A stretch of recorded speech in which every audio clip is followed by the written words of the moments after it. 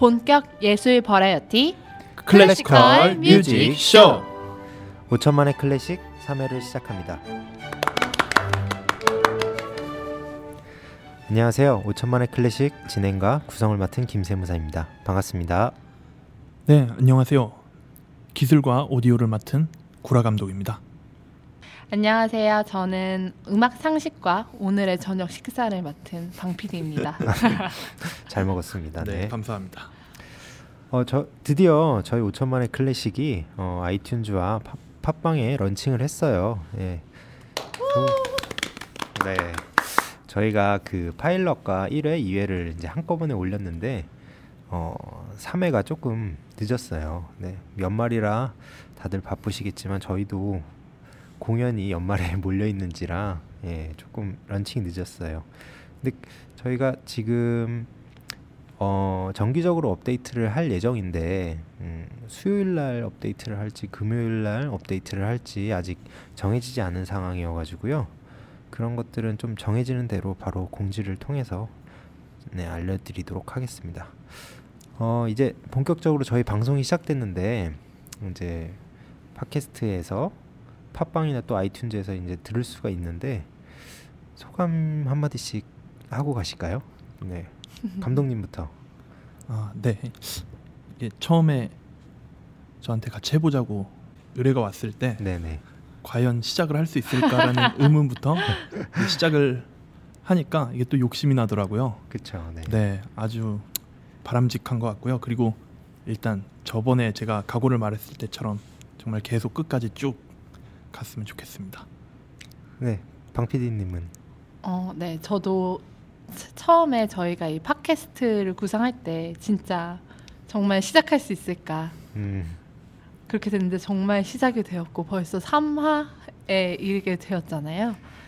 믿기지가 않고요. 사실은 약간 이렇게 자랑을 하고 싶어 죽겠는데 막 이렇게 홍보를 하고 싶은데 그러지 못하고 있어서 안달이 난 상황입니다. 그렇죠. 뭐 저는 또 이제 방 PD님이랑 처음에 이제 구상을 했을 때 우리 순위 같은 거는 좀 신경 쓰지 말고 하자라고 했는데 이게 업로드 하자마자 신경 쓰여가지고 제가 좀 너무 그런 거에 좀 민감하다기보다도 조금 신경을 많이 쓰는 편이어가지고 네, 한번 들어주신 분들은 계속 들어주셨으면 좋겠어요. 그러게요. 좀 구독도 좀 많이 해주시고요. 네, 저희가 지금 몇이죠? 저희가 이제 최고 순위가 516이었고 네. 오늘은 이제 12월 26일 현재는 뭐 700 몇이에요. 막 떨어졌다 올라갔다 막 그러는 것 같아요. 그리고 좀 댓글도 좀 많이 달아주시고요. 저희 그 팟빵에 저희 캐스트에 처음으로 댓글을 달아주신 분이 계세요. KY6131님이라고 6231님이죠? 6231님 네, 잘 듣고 있어요. 웃음 표시 감사합니다. 이거 한마디인데 전 정말 너무 감동을 받아가지고 네, 좀 이거 여러분들도 좀 많이 좀 달아주시고요. 그 다음에 저희가 업데이트가 늦어져가지고 메일로 좀 항의 메일이 좀 진짜요? 아니요, 한 통도 안 와가지고 좀 보내고 좀 그러지 그거를 또 이렇게 뭐 업데이트 안 되면 막 얘네 망했나 보다 이러고 계셨나 보는데 어쨌든 뭐 저희 정말 감사드리고요. 앞으로도 많은 관심 부탁드리겠습니다. 네, 팟빵이나 아이튠즈에 댓글 남겨주시거나 뮤직쇼 ocl@gmail.com으로 메일 좀 부탁드릴게요. musicshow 숫자 5cl@gmail.com입니다. 저희가 다 확인하고 한 분 한 분 의견을 좀 소중히 반영해 드릴 예정이니 좀 많이 사랑해 주시길 바랍니다. 메일 좀 보내주세요.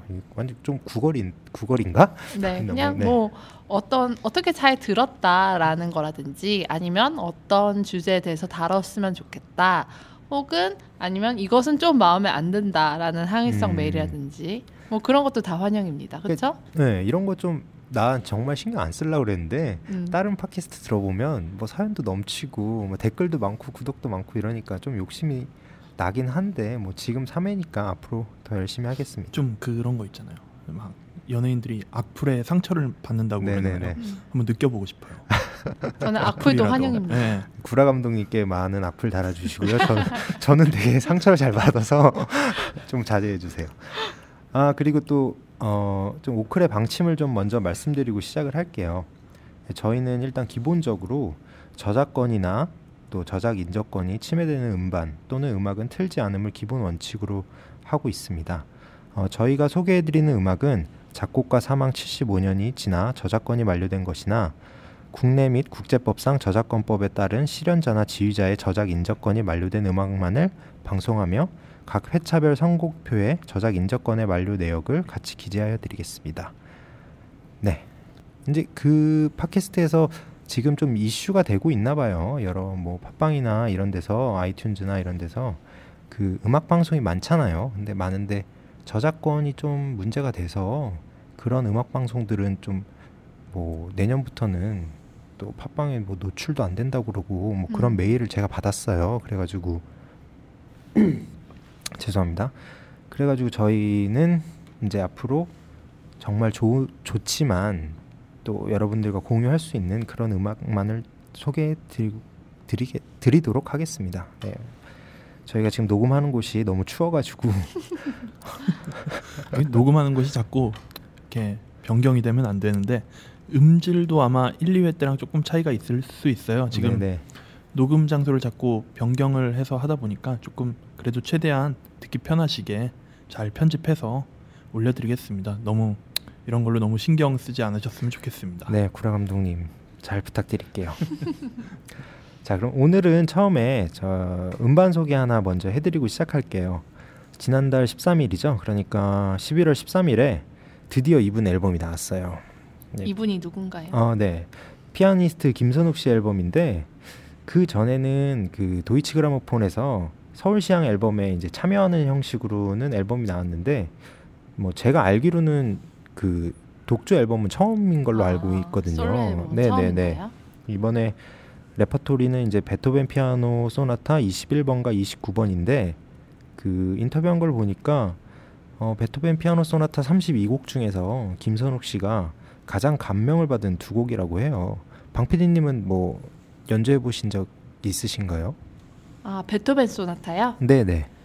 저는 베토벤 소나타를 연주해보지 않을 수는 없어요. 왜냐면은 베토벤 소나타 같은 경우는 피아니스트들에게 있어서 신약성서라고까지도 말을 하거든요.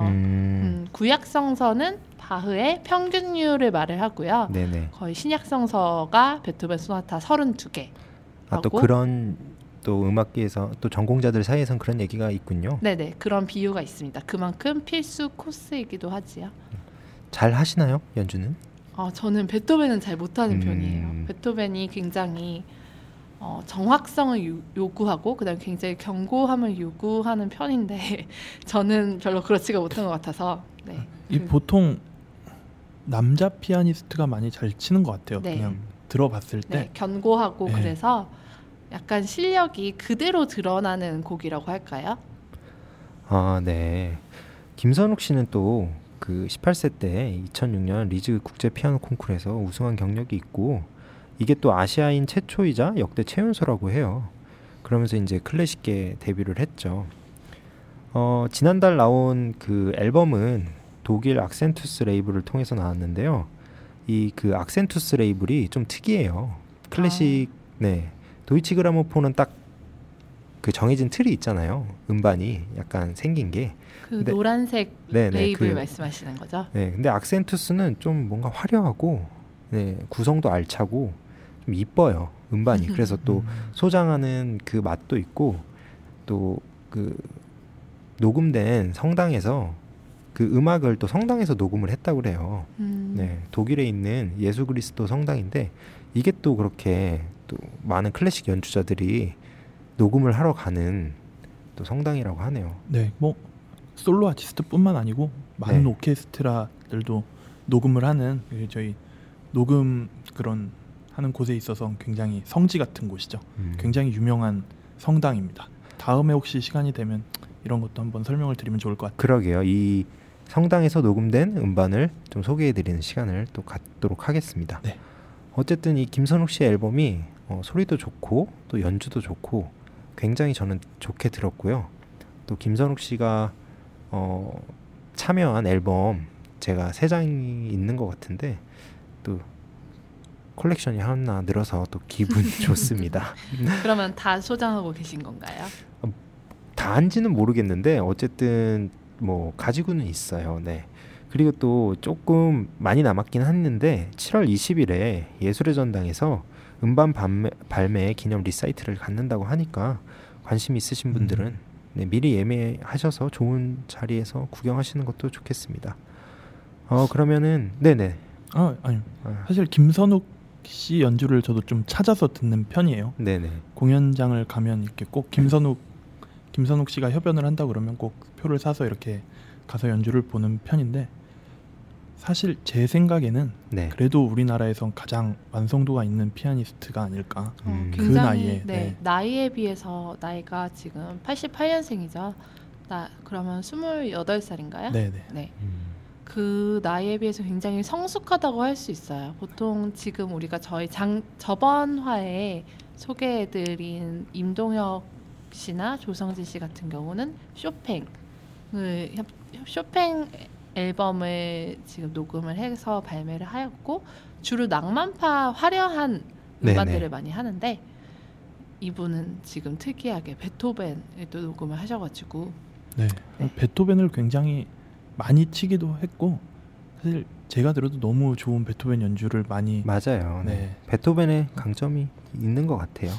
그 공연 리뷰는 아니고 김선욱에 대해 잠깐 얘기를 하자면 네네. 제가 예전에 아마 서울시향 아르스노바였을 거예요. 2013년에 현대곡을 연주하는 그런 그렇죠. 프로그램이죠. 진은숙 선생님이 진행을 하는 그런 서울시향과 연주회인데 거기서 바르톡 피아노 협주곡 2번을 친 적이 있어요. 바르톡이요? 예.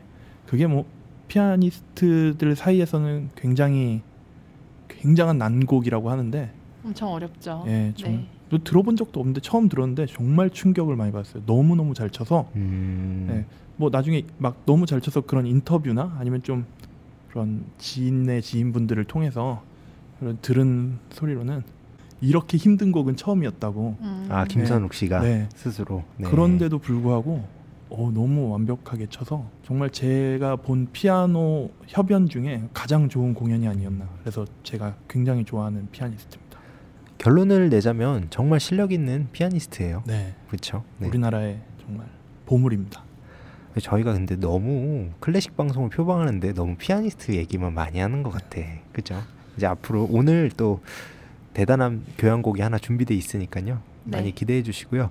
그럼 여기서 그 베토벤 피아노 소나타 21번 발트슈타인 한번 듣고 갈게요. 네, 이게 그 김선욱 씨가 발매한 음반에 있는 곡 중에 하나죠. 네네. 근데 저희가 그 김선욱 씨 앨범을 틀 수는 없고 그 베토벤을 아주 잘 치는 명 연주자죠. 에밀 길르스의 그 베토벤 소나타 21번 1악장을 듣고 오시겠습니다.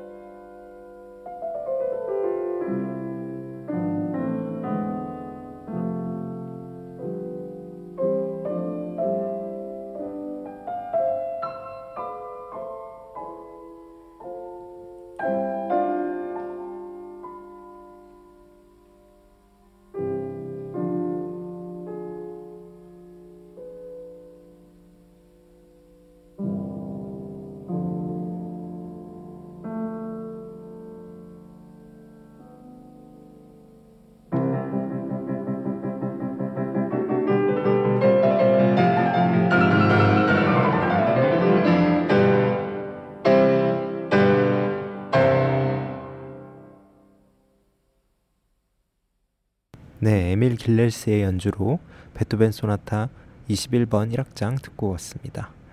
앨범에 수록된 21번 이외에도 29번도 또 좋으니까 또 여러 연주를 찾아보시는 것도 좋을 거예요. 방PD님은 어떻게 들으셨어요? 정말 발트슈타인 21번이죠? 네네. 이 곡은 정말 지극히 베토벤스러운 음악이라는 생각이 들어요. 들으면 들을수록. 그 지극히 베토벤스럽다는 게 뭐 어떤 뜻인가요? 베토벤의 음악은 네. 지난 회에 들었던 쇼팽과는 좀 다르다는 느낌이 드시죠? 네네네. 그러니까 베토벤의 음악은 저는 건축이라고 생각을 해요. 베토벤이 작곡하는 방식이 무언가 글을 쓴다거나 소설을 쓰는 느낌이 아니라 쇼팽은 좀 그런 느낌이 있죠. 네. 그때 발라드에 대해서 설명했던 것도 그렇고요. 네네. 근데 이 베토벤의 음악은 이렇게 건물을 하나씩 지어가는 느낌이랄까요? 하나의 건물을 짓는 느낌이에요. 그래서 왜 저 맨 처음에 시작할 때 따따따따따따 이렇게 시작을 네네네. 하잖아요. 저는 이게 꼭 건물을 짓기 전에 땅을 이렇게 고르게 다져야 되잖아요. 그 땅을 고르는 작업처럼 들려요, 이게. 그리고 거기서 이렇게 조금씩 음이 하나씩 나오는데 그게 벽돌인 거예요. 그래서 벽돌을 여기에 이만큼 쌓고 네. 또 저기에 이만큼 쌓고 이러면서 이렇게 하나의 커다란 건축물이 이렇게 구성이 된다고 해야 될까요? 어떤 멜로디가 기둥이 되고 그다음에 어디는 창문이 되고 이런 식으로 그런 느낌이 들어요. 그 마지막에 딴딴딴 하면서 끝날 땐 건물이 폭발하는 건가요? 아니 좀 완성되는 거죠. 진짜 그런 의미에서 이 지금 들으신 에밀 길레스는 진짜 베토벤을 참 잘 연주하는 사람인 것 같아요. 이렇게 타건부터가 굉장히 견고하잖아요. 네, 그 강철 타건이라고 하잖아요. 그 별명이. 네. 제가 뭐 HD 연주다, 뭐 되게 소리 하나하나가 명확해서 뭐 그런 얘기를 했었는데 길레스 하여튼 대단한 연주고 김선욱 씨 앨범도 꼭 한번 들어보시길 권해드립니다. 네, 한번 비교해 보시는 것도 되게 재밌을 것 같아요. 비교를 할 게 있나요? 그냥 개취를 찾아가는. 네, 그렇죠. 그렇죠. 저번 회에도 말했듯이 개취를 찾아가는 그런 과정이죠. 다음 준비한 소식은 또 제가 준비했네요. 저희가 저번 2회에 오보이스트 함경 씨의 그 RCO 입단 소식을 전해드렸는데 그래서 또 그 예술의 전당에서 또 공연이 있어가지고 제가 다녀왔어요. 12월 17일 날 예술의 전당 챔버홀에서 있었던 공연이고요. 그때 말했다시피 목관트리오 구성이었고 플룻의 조성현 씨, 오보의 함경 씨, 클라리넷의 김한 씨, 그리고 피아노 반주를 손여름 씨가 연주했고요. 앙코르를 뭐 3곡이나 했어요. 이게 보통 1시간 40분에서 50분 사이면은 공연이 끝날 텐데 인터미션 포함해가지고 2시간을 넘게 한 아주 긴 공연이었고요. 그 중에 가장 백미는 김한 씨의 그 클라리넷 솔로 앙코르였어요. 이게 클라리넷이 한 4개 정도로 이제 악기가 분리가 되는데 리코더처럼 분리된다는 말씀이시죠? 이렇게 막 퍼포먼스를 하시더라고요. 악기를 하나씩 분리해가면서 막 당황하는 표정을 지으시면서 연주를 하는데 사람들이 뭐 기립박수는 안 쳤지만 그 되게 좀 쑥스러워하시는 분들이 많아가지고 엄청 잘 봤음에도 불구하고 이렇게 선뜻 일어나시지 못하는 것 같아요. 우리나라 분들은. 네, 좀 인색하죠. 기립박수에. 또 누가 뭐 브라보를 외치면은 괜히 그쪽 한번 이렇게 막 쳐다보고 이런 거 되게 그 연주자들에겐 큰 힘이 되는 건데 그렇죠?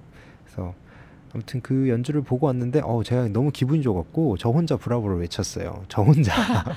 기립도 하셨나요? 기립까지는 저도 쑥스러워가지고 못했고요. 또 이 그 오보에나 기타 목관 악기들이 실내악 공연은 좀 사실 가벼운 마음으로 좀 접하기가 힘들잖아요. 공연도 많이 없고. 그래서 이유가 뭐 여러 가지가 있는데 기획사 입장에서는 또 공연장으로 사람들을 또 끌고 오기가 또 쉽지가 않은 게 또 사실이고 게다가 또 목관 악기 쪽은 사람들의 좀 선입견이 좀 반영됐지만 이게 솔리스트보다 또 오케스트라의 한 구성원으로 또 생각하시는 경우가 많아서 또 뚜렷한 스타가 없다고도 생각하시는데 절대 그렇지 않고요. 이번에 정말 이제 스타들의 발견이었죠. 또 조금만 관심을 가져주시면 충분히 또 색다른 음악 감상하실 수 있으리라 생각합니다. 아무튼 뭐 저는 이번 공연은 손여름 씨 보러 간 거고요. 네. 근데 뭐 그 김한 씨라는 클라리네스트한테 굉장한 감명을 받고 왔어요. 또 나이도 96년생이래요. 19살이래요. 정말 애띠고 막 그런데 10대 때부터 디토랑 공연도 하고 활발한 활동을 하고 있더라고요.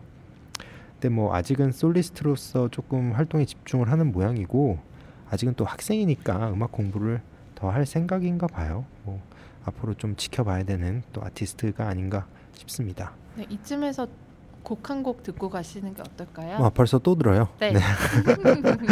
네. 그러면 제가 사실 이 새 목관악기 중에서는 제가 오보에를 가장 좋아하는데 여러분들도 아시다시피 오보에가 가장 유명한 곡은 역시 그 베토벤 교향곡 7번 1악장의 도입부겠죠? 네, 그렇죠. 그 7번 1악장 맨 처음 시작하는 악기가 오보예요. 네네. 따다다다 죄송합니다. 네, 이 멜로디를 부는 악기가 오보인데, 네, 이 소리에 집중해서 한번 들어보면 좋을 것 같아요. 이 곡은 또 노다메 칸타빌레라는 그 일본 드라마에서 또 비중 있는 음악으로 또 다뤄져서 또 많은 분들이 잘 알고 계시는 곡이라고 생각합니다. 네, 저도 클래식 좋아해서 이 드라마를 봤다가 네네. 우에노 주리가 나오죠. 네네네. 네. 사랑스러운. 네, 또, 네. 한번 꼭 보시기 바랍니다. 네. 개인적으로 베토벤 7번이 저의 베토벤 교향곡 9개 중 네. 페이보릿입니다. 정말요? 네. 그러면 이렇게 그 방 PD님의 페이보릿인 그 베토벤 교향곡 7번 1악장을 그 1987년도 앨범 아바도의 지휘 빈필 오케스트라의 연주로 1악장 들어보시겠습니다.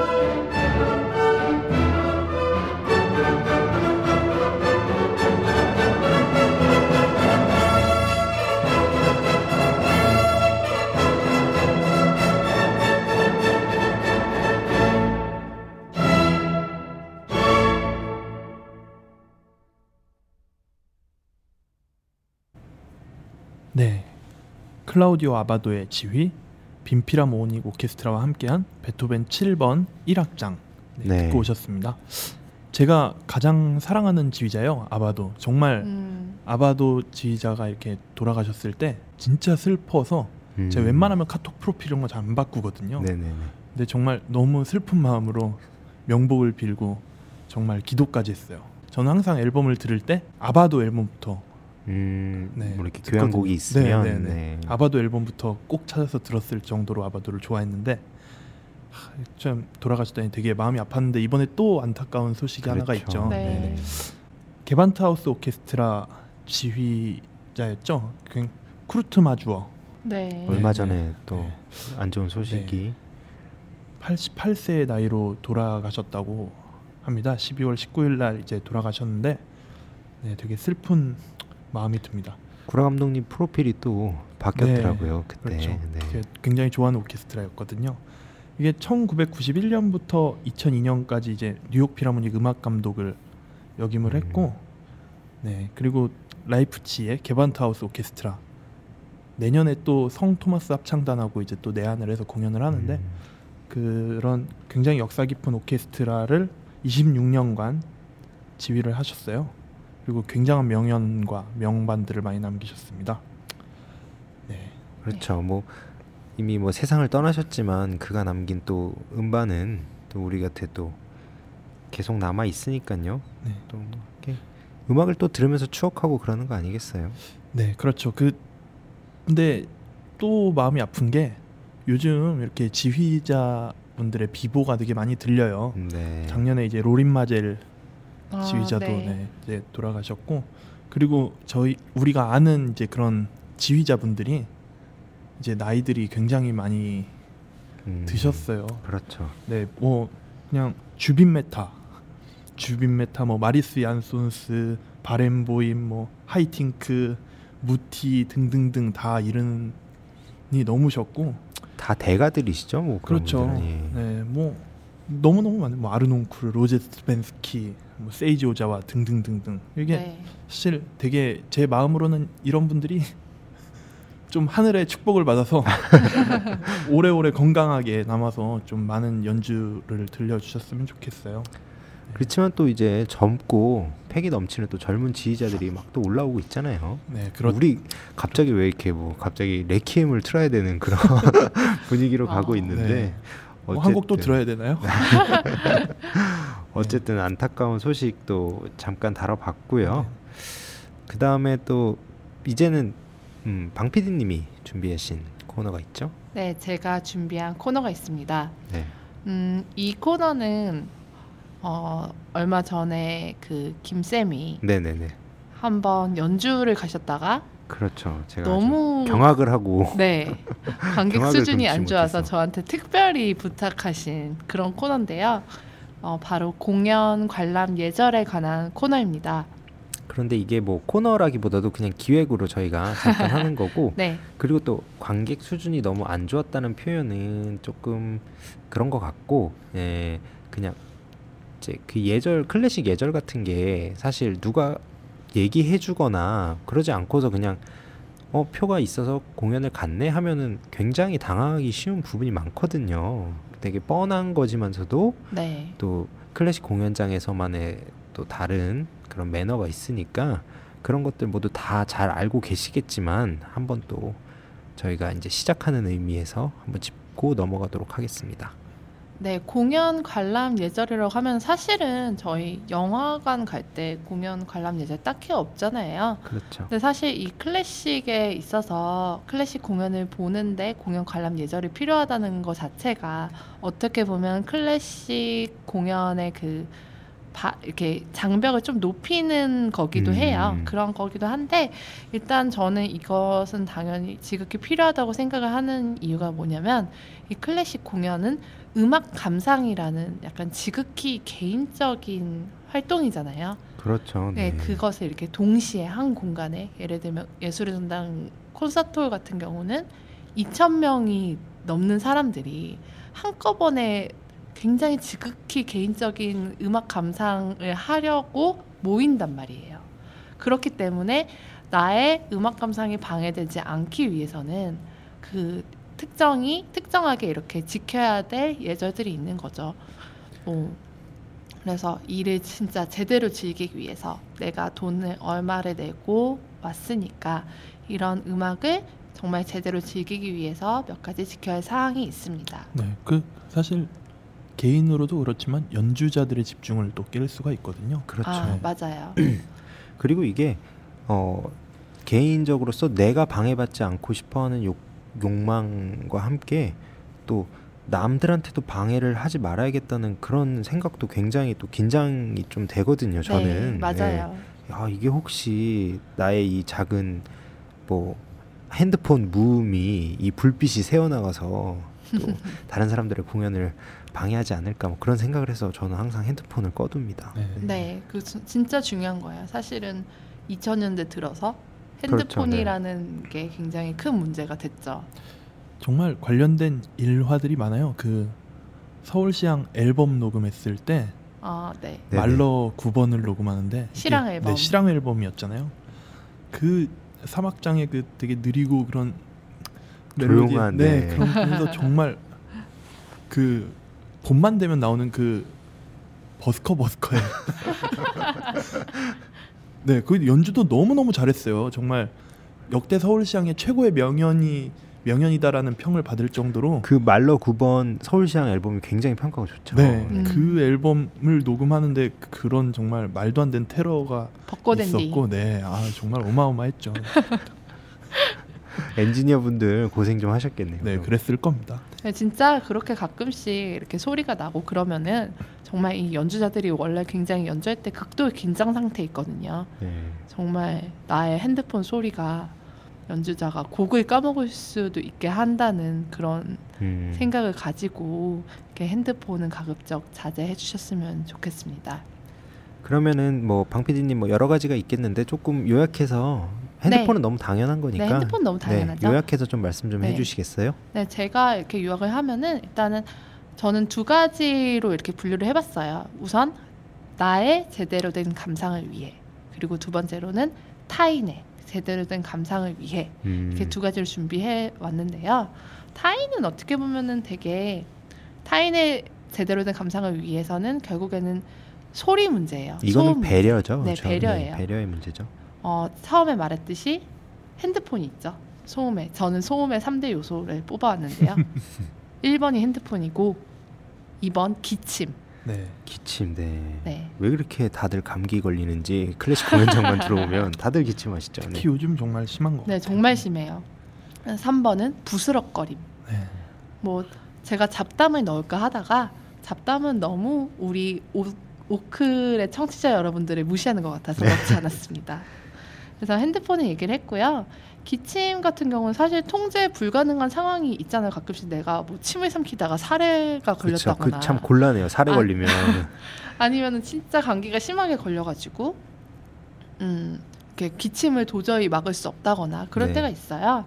그럴 때를 위해서 사실 이거는 예술의 전당에 이렇게 저만 알고 싶은 팁인데 사탕을 주기도 해요. 기침을 이렇게 막게 해주는 사탕을 주기도 하거든요. 어디서요? 너무 기침이 많이 나오면 이렇게 약간 손을 들거나 나중에 들어가는 입구 있죠. 거기에 그 하우스 어텐던트들이 있어요. 그분들한테 좀 사탕을 달라고 하면은 주시더라고요. 목캔디 같은 거. 많이 받아봤어요.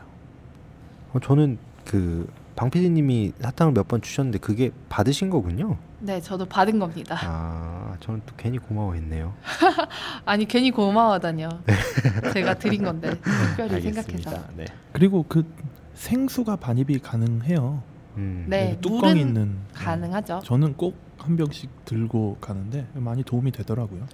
네, 그리고 저는 또 하나 재밌는 걸 본 게 어떤 공연의 이렇게 프로그램북을 보니까 또 기침이 너무 많이 나는 경우에는 목젖을 이렇게 잡고 있으면은 기침이 멈춘다고 하더라고요. 너무 세게 누르면 또 기침이 또 폭발할 수가 있으니까 적당히 지그시 눌러주시기 바랍니다. 저도 해보지는 않았습니다. 근데 사실 이렇게 통제 불가능하게 어쩔 수 없이 나오는 기침은 이렇게 최대한 안 나게 해야 되는데 더 큰 문제가 있어요. 바로 악장 간에. 그렇죠. 네. 이게 연주가 사실 다 끝나지 않았는데 악장 간에 요즘 들어서 기침이 더 심해진 것 같아요. 이게 뭔가 그 전염이라고 해야 되나요? 누가 한번 기침을 하면 계속 콜록콜록 되는 게 네, 한번 누가 이렇게 목청을 이렇게 가다듬으면 그때 정말 다 따라서 기침을 하는데 연주자들이 그걸 심지어 기다려주기까지 하죠. 끝나기를. 그렇죠. 이제 다음 악장 들어갈 타이밍을 못 잡을 때도 종종 보여요. 네, 맞아요. 그래서 누군가가 옆에서 이렇게 기침을 하면은 의뢰하는 기침이 있는데 그거는 자제해야 하고요. 제가 정말 궁금했어요. 사실은 저는 사실 별로 기침을 하지 않는 편인데 저 사람들은 그렇게 답답한가 라는 생각을 좀 많이 했었는데 얼마 전에 몇 달 전에 그 기침을 안 할 수 있다는 사실을 제가 깨달은 게 뭐냐면 다른 아티스트들이랑 얘기를 하면서 똑같이 느낀 건데요. 지난 여름 좀 초여름쯤에 메르스 사태가 있었잖아요. 네, 굉장히 또 그때 사람들이 이렇게 기침하거나 그러면은 엄청 쳐다보고 눈치 주고 저도 한번 지하철에서 재채기가 나가지고 재채기를 한 적이 있는데 옆에 사람들이 슬금슬금 피하더라고요, 저를. 그래서 그때는 정말 기침을 하지 말았어야 하는 시점인데 그때는 정말 공연장이 조용했대요. 또 기침을 안 했구나. 그때는. 네, 기침을 그때 사람들이 의도적으로 안 한 거죠. 안 할 수 있는 거잖아요. 안 할 수 있는데 근데 또 괜히 또 나올까봐 한번 목청을 가다듬긴 해요. 저도 가끔 하는데 안 하려고 노력하는데 또 옆 사람이 하면은 괜히 저도 한번 따라하고 그렇게 돼요. 일단 최대한 안 하시는 걸로 얘기를 해야 될 것 같고요. 세 번째 요소인 부스럭거림에 대해서 좀 얘기를 하고 싶어요. 나는 별로 내가 기침도 안 하고 아니면 핸드폰도 안 하고 한다고 하지만 이렇게 조금씩 움직이거나 아니면은 내가 가방에서 무언가를 꺼낼 때 부스럭거리는 소리가 그 공연장 안에서는 굉장히 큰 소음이 될 수도 있거든요. 맞아요. 네.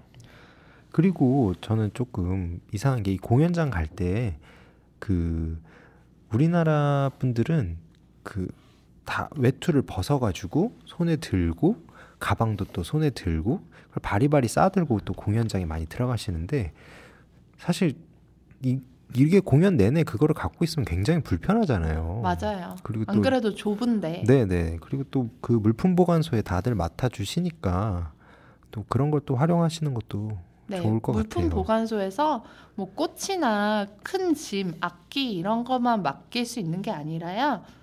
옷도 맡길 수 있습니다. 보통 그 유럽의 연주회장을 가면 많은 분들이 그 뭐라 그러죠? 그게? 차려입고 오죠? 네, 차려입고 오시고 그 공연장 안에서는 대부분 다 굉장히 가벼운 옷차림으로 공연을 관람하세요. 그리고 그 외투나 가방 같은 건 다 맡겨 놓으시고 간단한 지갑 같은 거 하나만 들고 가벼운 옷차림으로 공연을 또 편하게 보시더라고요. 근데 이런 것도 또 옷이 많거나 또 짐이 많은 겨울에는 좀 물품 보관소 이용하시는 것도 좋은 방법이 아닐까 싶어요. 특히 패딩 같은 거 바스락거리잖아요. 조금만 움직여도. 그러면 본인도 굉장히 불편하고 그러니까요. 그러니까 이런 게 또 신경이 안 쓰이다가 한번 소리가 들리기 시작하면 계속 들리니까 그러면 좀 따가운 눈총을 받을 수 있습니다. 네, 이로써 타인의 제대로 된 감상을 위해서 지켜야 할 공연 관람 예절에 대해서 설명을 마쳤고요. 두 번째로 내가 제대로 된 감상을 하기 위해서 지켜야 할 공연 관람 예절에 대해서 좀 설명을 드리겠습니다. 네, 첫 번째로는 가장 중요한 것은 늦지 않기예요. 늦지 않아야지 뭐 최소 30분, 20분 전에는 공연장에 도착을 해야 될 것 같아요. 8시라면 7시 40분, 30분 정도면 이렇게 충분하겠죠? 네네. 이 공연장에도 좀 준비를 하고 들어가야 더 즐겁게 볼 수가 있잖아요. 네, 예를 들면은 제가 좀 전에 말씀드렸던 물품 보관소에 가서 옷이나 가방 같은 것을 맡긴다든지 그 다음에 일단 티켓도 찾아야 되고요. 근데 공연 직전에 사람들이 몰리니까 기다리는 시간까지 계산을 해야 되고 그렇죠. 그리고 1시간 정도 일단 일부가 지속이 된다면 화장실도 다녀와야겠죠. 그런 시간까지 다 계산을 해야 돼요. 그리고 방금 김세무사님께서 말씀하셨듯이 좀 더 즐기려면은 곡에 대한 이해가 필수적이잖아요. 그렇죠. 그래서 내가 곡에 대한 사전 지식이 없다면은 당일날 프로그램북이라도 사서 이게 우리가 들을 곡이 어떤 곡인지 아는 것도 굉장히 중요할 것 같고요. 네. 연주자가 누구인지 또 어떤 오케스트라가 오는지 이런 것도 공연을 즐기는데 또 재미있는 요소가 될 수 있으니까요. 네. 그리고 여유를 가지고 이렇게 보는 게 제가 여태까지 공연을 본 경험상 되게 마음의 준비부터 하고 들어가서 보면 정말 제대로 된 그렇죠. 네, 그 클래식은 정말 그게 중요한 것 같아요. 자기의 마음에 딱 그 들을 준비가 돼 있어야 되는 거. 근데 이렇게 헐레벌떡 오게 되면 항상 그게 안 돼서 제대로 된 연주를 못 듣게 되는 것 같아요. 네, 진짜 헐레벌떡 오게 되면은 예를 들면 예술의 전당에 온다면 남부터미널에서 이렇게 내려서 꽤 걸리잖아요. 한 10분, 15분 걸리나요? 10분, 15분이 예술의 전당 정문이죠. 남부터미널역하고 가로 열고 예술의 전당이 이렇게 돼 있잖아요. 멀어. 근데 무슨 예술의 전당이 남부터미널에 있는지 전 잘 모르겠어요. 맨날 갈 때마다 너무 힘들어요. 맞아요. 그래가지고 또 그 전당 예술의 전당 정문에 딱 도착을 하면은 사실 음악당까지 가는데 또 한참 걸리잖아요. 그러니까요. 거기서부터 또 콘서트홀까지 또 한 세월이 맞아. 걸리고. 그러다 보면은 진짜 한겨울인데도 땀이 뻘뻘 나요. 그러니까 조금 더 일찍 오셔서 또 프로그램북이라도 한번 보시고 따뜻한 커피라도 한 잔 마시고 또 화장실도 갔다 오시고 이렇게 또 공연을 제대로 감상하기 위한 준비 과정이네요. 결국엔. 네, 그렇죠. 그래서 나의 제대로 된 감상을 위한 공연 관람 예절이라고 얘기를 한 거죠. 네네. 근데 사실 힘들긴 해요. 왜냐면은 아무리 칼퇴를 해도 6시고 그렇죠. 네. 그 엄청난 트래픽 잼을 통과를 해가지고 또 강남권이 아니시라면 또 강북이면 진짜 힘들어요. 아무튼 뭐 그래서 좋은 공연장이 좀 서울 시내 여러 곳곳에 좀 생겼으면 좋겠어요. 네, 맞습니다. 어쨌든 그렇고요. 그 다음에 세 번째는 사실 이것이 가장 그 클래식을 처음 접하시는 분들이 궁금해하실 이슈일 것 같은데요. 바로 박수를 치는 타이밍이에요. 이 박수가 도대체 언제 쳐야 될지 모를 때가 있잖아요. 네, 특히 또 한 번도 들어보지 못한 음악을 이제 공연을 보러 갔을 때 그런 경우가 더 심하죠. 네, 그래요. 그럴 때 약간의 팁이 있는데요. 어떻게 보면 팁이라기보다는 하나의 규칙인데 일단은 모든 악장이 끝났을 때 치는 게 하나의 규칙입니다. 예를 들면은 교향곡이나 협주곡 혹은 저희 들으신 앞에 소나타 같은 경우는 보통 3악장이나 4악장으로 되어 있어요.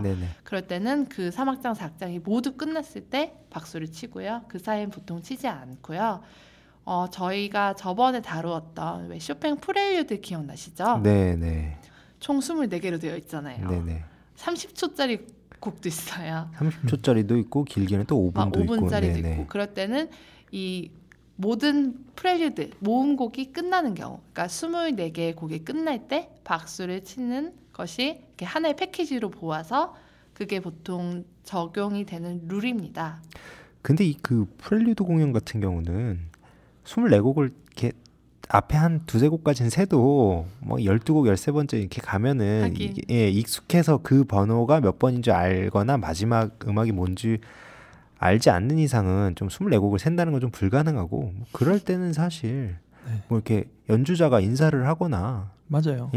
또 일어날 때 연주자가 인사를 하거나 또 남들이 또 박수 칠 때 따라 치는 게 맞아요. 가장 좋죠. 처음에 모르겠으면 그냥 처음엔 치지 마세요. 남들이 다 칠 때까지. 사실 그러니까 연주자의 집중을 위해서 사실 음악이 끝나도 연주자의 연주가 끝난 게 아니거든요. 그렇죠. 그래서 사실 연주자가 돌아서서 인사를 할 때 치는 게 맞아요. 네, 그것만 좀 알고 계시면 될 것 같아요. 그러니까 이게 그 비단 우리나라 얘기뿐만이 아닌 것 같아요.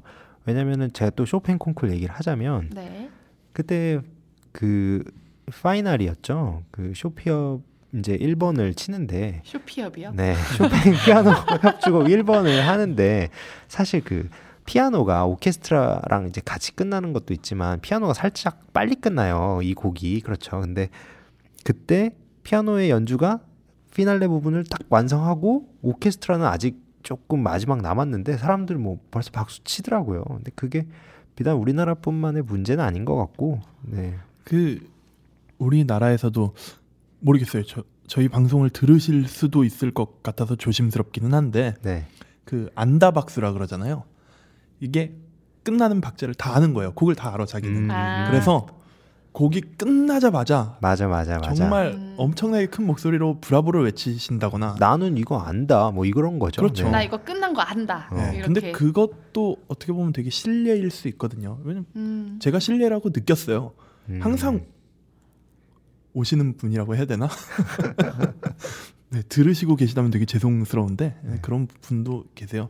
그것도 조금 안 하셨으면 하는 바람입니다. 네. 그런데 저랑 그 구라 감독님이 얼마 전에 공연을 가서 정말 감명 깊었던 일화가 있어요. 그렇죠. 네, 그 게르기예프 지휘자, 아주 유명한 지휘자죠. 이제 빈필하모닉오케스트라를 이끌고 와가지고 저희 그 백건우 선생님, 피아니스트 백건우 선생님과 함께 그 베토벤 피아노 협주곡 5번과 그리고 차이코프스키 교향곡 6번을 연주한 그 공연이 있었는데 구라 감독님이랑 저랑 아주 감명 깊게 들었어요. 네, 보통 이제 비창 교향곡이 네. 되게 박수의 블랙리스트 같은 곡이에요. 맞아요. 네. 이제 3악장이 굉장히 화려하게 끝나고 이제 4악장이 이제 굉장히 우울하게 시작하는 그런 곡인데 꼭 3악장 끝나고 박수가 꼭 나오는 곡이잖아요. 정말 피날레 같잖아요. 3악장이. 네. 정신줄 놓고 듣다 보면 저도 모르게 막 손이 움찔움찔 하게 되죠. 근데 그 3악장과 4악장 사이에 박수는 당연히 안 나왔을 뿐더러 이제 4악장이 끝나고 나서 이제 지휘자가 4악장 또 엄청 조용하게 끝나잖아요. 네. 지휘자가 손을 내릴 때까지 박수가 안 나왔어요. 근데 이게 평범하게 그냥 손을 내릴 때까지 박수가 안 나온 게 아니라 한 40초 정도 이상을 지휘자가 손을 들고 있었거든요. 근데 그 40초 동안 정말 그 정막이 흐른다 그러잖아요. 네, 완전한 침묵이었어요. 그냥 깜짝 놀랐어요. 그 지휘자의 손을 향한 완전한 집중. 네, 사실 그 진짜 지휘자가 손을 내리기까지는 음이 끝났다, 소리가 안 난다고 해서 음악이 끝난 것은 아니잖아요. 그렇죠, 네. 네, 그 소리가 없는 순간까지 음악이잖아요. 네, 그 보통 이제 말러 9번 교향곡 같은 경우는 5번 트랙이 있어요. 악장은 4악장까지인데 네, 맞아요. 5번 트랙 그래요? 네, 그 침묵의 시간이죠. 네. 네. 그런 트랙을 껴놓을 정도로 침묵은 굉장히 중요한데 정말 저는 그런 공연장에 가서 그런 침묵을 느껴본 적이 처음이었어요. 그 지휘자의 해석을 관중들이 존중해 준 거죠. 네, 굉장히 수준 높은 관객들이었어요. 막 심장이 그 뭐라 그래 쫄깃쫄깃하다 그러다. 진짜 놓쳐서 아쉽네요. 막 그런 느낌은 처음 받아봤습니다. 그리고 또 손이 이렇게 낙엽 떨어지듯이 탁 떨어지고 나서 박수 소리가 와 그렇게 또 또 게르기예프가 손을 굉장히 멋있게 떨어뜨리거든요. 그러니까 맨손으로 지휘하잖아요. 맨손으로 지휘를 하거나 제가 3번을 봤는데 맨손으로 지휘를 하거나 이쑤시개 같은 지휘 봉이 있어요. 새끼손가락에 끼는 것 같았어요. 네. 그런 걸로 이제 손을 굉장히 날렵하게 지휘를 하시는데 그 손을 이렇게 딱 흔들면서 마지막에 이렇게 딱 떨구는데 와 정말 너무 감동적이었습니다. 그 드라마에서 보면 이제 뭐 캐릭터가 죽을 때 병상에 누워서 이렇게 손을 탁 떨구잖아요. 그런 느낌으로 딱 떨어졌는데 그 여운이 쉽게 가시지가 않더라고요. 네, 그래서 이제 정리를 해보자면요. 일단은 박수를 치는 타이밍 같은 경우는 정말 뭐 남들이 칠 때 치는 것도 있지만 이제 정말 지휘자 같은 경우는 손을 이렇게 떨구었을 때, 그리고 피아니스트 같은 경우는 이렇게 피아니스트가 손에서 건반에서 손을 떼는 거죠. 손에서 건반을 떼는 게 아니라 건반에서 손을 떼고 그러면 이렇게 여운이 남잖아요. 그리고 나서 이렇게 살짝 들었다가 들었다가 이제 좀 이렇게 의자 쪽으로 떨구었을 때, 그리고 뭐 현악기 같은 경우는 활이 쭉 내리면은 그게 딱 떨어지고 또 이제 팔을 정자세로 옮겼을 때, 그럴 때 이렇게 박수를 치시면 되고요. 사실 근데 그것보다 무엇보다 중요한 것은 내가 느낀 감동만큼 열심히 박수를 치는 것이 그렇죠. 네, 그 연주자에게 감동을 화답을 하는 방식이고 그것이 그러니까 크게 박수를 치고 그다음에 열심히 박수를 치는 것이 가장 큰 원칙 아닌가 싶습니다. 네, 사실 그런 기립박수나 이게 조금 부끄럽기도 한데 이게 연주자들한테 물어보니까 정말 그 환호성을 느끼기 위해서 연주를 할 정도로 네. 이게 굉장히 너무 좋다 그래요. 이 그렇죠. 기분이. 네. 그러니까 부끄러워하지 마시고 그냥 있는 힘껏 자기가 받은 감동만큼 박수를 힘차게 쳐주시는 게 네, 그게 가장 큰 좋은 에티켓이 아닌가 싶습니다. 또 그리고 클래식 공연은 이제 박수가 칠 때 이제 연주자들이나 지휘자들이 한 번 들어갔다가 한 두세 번 들락날락 하잖아요. 네, 커튼콜이라고 네, 하죠. 네, 그렇게 하는데 이렇게 한 번 들어가면 또 박수 소리가 작아질 때가 있어요. 네. 네. 그러면은 약간 민망하고, 그렇죠. 네, 한 두 번, 세 번 나왔을 때까지 힘차게 쳐주시다가 앙코르가 들어가면 그때 이제 뭐 지휘자가 그 포디움 위에 올라가거나 또 협연자가 또 피아노나 뭐 바이올린 그 악기를 가지거나 또 피아노 위에 앉거나 이러면 또 박수를 멈추고 또 앙코르를 듣는 거고, 아니면 또 지휘자들이 또 뭐 악보를 정리해서 또 악단들을 데리고 들어간다거나, 예, 또 뭐 이렇게 아예 앙코르가 없을 때도 있어요. 또 이렇게 네, 대형 맞아요. 교향곡 같은 거를 하면 네. 또 앙코르 하기가 쉽지가 않거든요. 그래서 그렇게 인사를 하고 들어갈 때까지 또 힘차게 박수를 쳐주시는 게 또 매너가 아닌가 싶습니다. 네, 오케스트라가 이제 다 일어나서 그렇죠. 예, 네, 퇴장할 퇴장을 할 때까지. 네. 때까지. 보통 하도 이렇게 들락날락 거리다가 안 되면 이제 지휘자 선생님이 악장한테 사인을 줘요. 그럼 맞아요. 끝이구나 네. 네. 하는 마음으로 그때까지 근데 박수를 꼭 쳐주시면 돼요. 악장들 중에서도 엉덩이가 무거운 악장들이 있어요. 네. 악장은 보통 그 바이올린 맨 앞줄에 앉아 계신 분이 악장이죠. 네, 네. 그러면 이제 노래를 한 곡 듣고 마칠 시간이 된 것 같은데, 사실 저희가 오늘 이제 연말 특집으로 베토벤 교향곡 9번 합창에 대해서 구라 감독님이 열심히 준비했는데 저랑 또 방 PD님만 열심히 떠들다가 시간이 또 차버렸어요. 또 구라 감독님 또 하실 말씀 있으시잖아요, 여기에 대해서. 네, 아니 뭐 근데 이런 방송이 더 재밌는 것 같아요. 이렇게 뭔가 계획을 벗어난 이런 방송 조금 아쉽기는 한데 이런 아쉬운 네. 마음을 가지고 다음 회를 들으시면 네. 더욱 재밌지 않을까 싶어요. 네, 제가 이번 3회 시작하자마자 이따가 합창에 대해서 할 거라고 이렇게 얘기를 했는데 지금 시간이 벌써 1시간이 훌쩍 넘어버려가지고 다음 회차 예고와 함께 또 구라 감독님의 또 곡 소개가 있겠습니다. 또 제가 소개하는 건 그렇고 구라 감독님 또 인류 5대 명곡이라 뭐 그런 게 있잖아요. 또 거기에 대해서 좀 설명해 주시고 예고해 주시고 또 다음 곡 하고 이제 마무리할게요.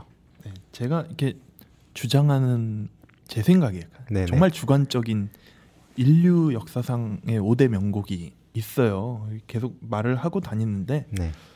그 중에 이제 단연 1위, 네, 제 생각엔 1위죠. 이제 베토벤 9 심포니 합창에 대해서 준비를 했었는데 이 인류의 5대 명곡은 되게 뭔가 들어만 봐도 되게 궁금하게 되는 것 같잖아요. 저도 네, 귀엽고 물어봤죠. 저도 궁금해가지고. 네, 그건 나중에 이제 차차 오늘 공개 안 하시나요? 네, 오늘 차차 나중에 말씀드리기로 하고요. 네. 네, 힌트를 드리자면 이제 베토벤 교향곡 중에는 2곡이 있습니다. 네, 그 정도로 다음에 또 얘기를 드리고요. 이 합창 교향곡 연말에 이제 빠질 수 없는 그런 곡이잖아요. 그렇죠. 네. 네. 사실 꼭 연말이 되면 하는 공연이 꼭 3가지가 있어요. 이제 합창, 그다음에 메시아. 핸델의 메시아. 네, 그리고 호두까기 인형. 네, 호두까기 인형 이렇게 3개가 있는데 육기그라모토도 있어요. 아, 그러네요. 네, 매년 오신 것 같아요. 네.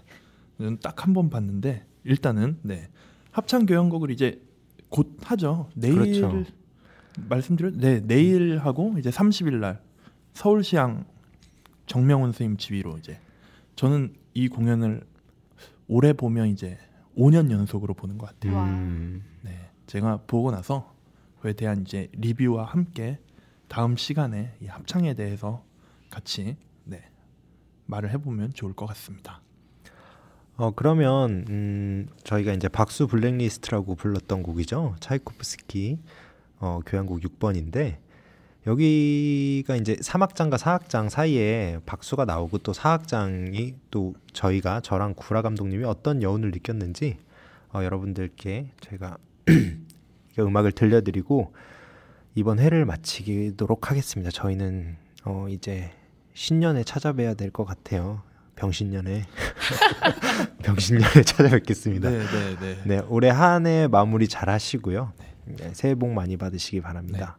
그 비창이네요. 네, 그렇죠. 네, 제 아까 말한 인류 5대 명곡 중에 네, 비창도 들어가잖아요. 네, 비창 들어가죠. 근데 이게 좀 비창이 들어가고 그리고 비창과 라이벌인 곡이 제 느낌에 그것도 아까 말을 했었어요.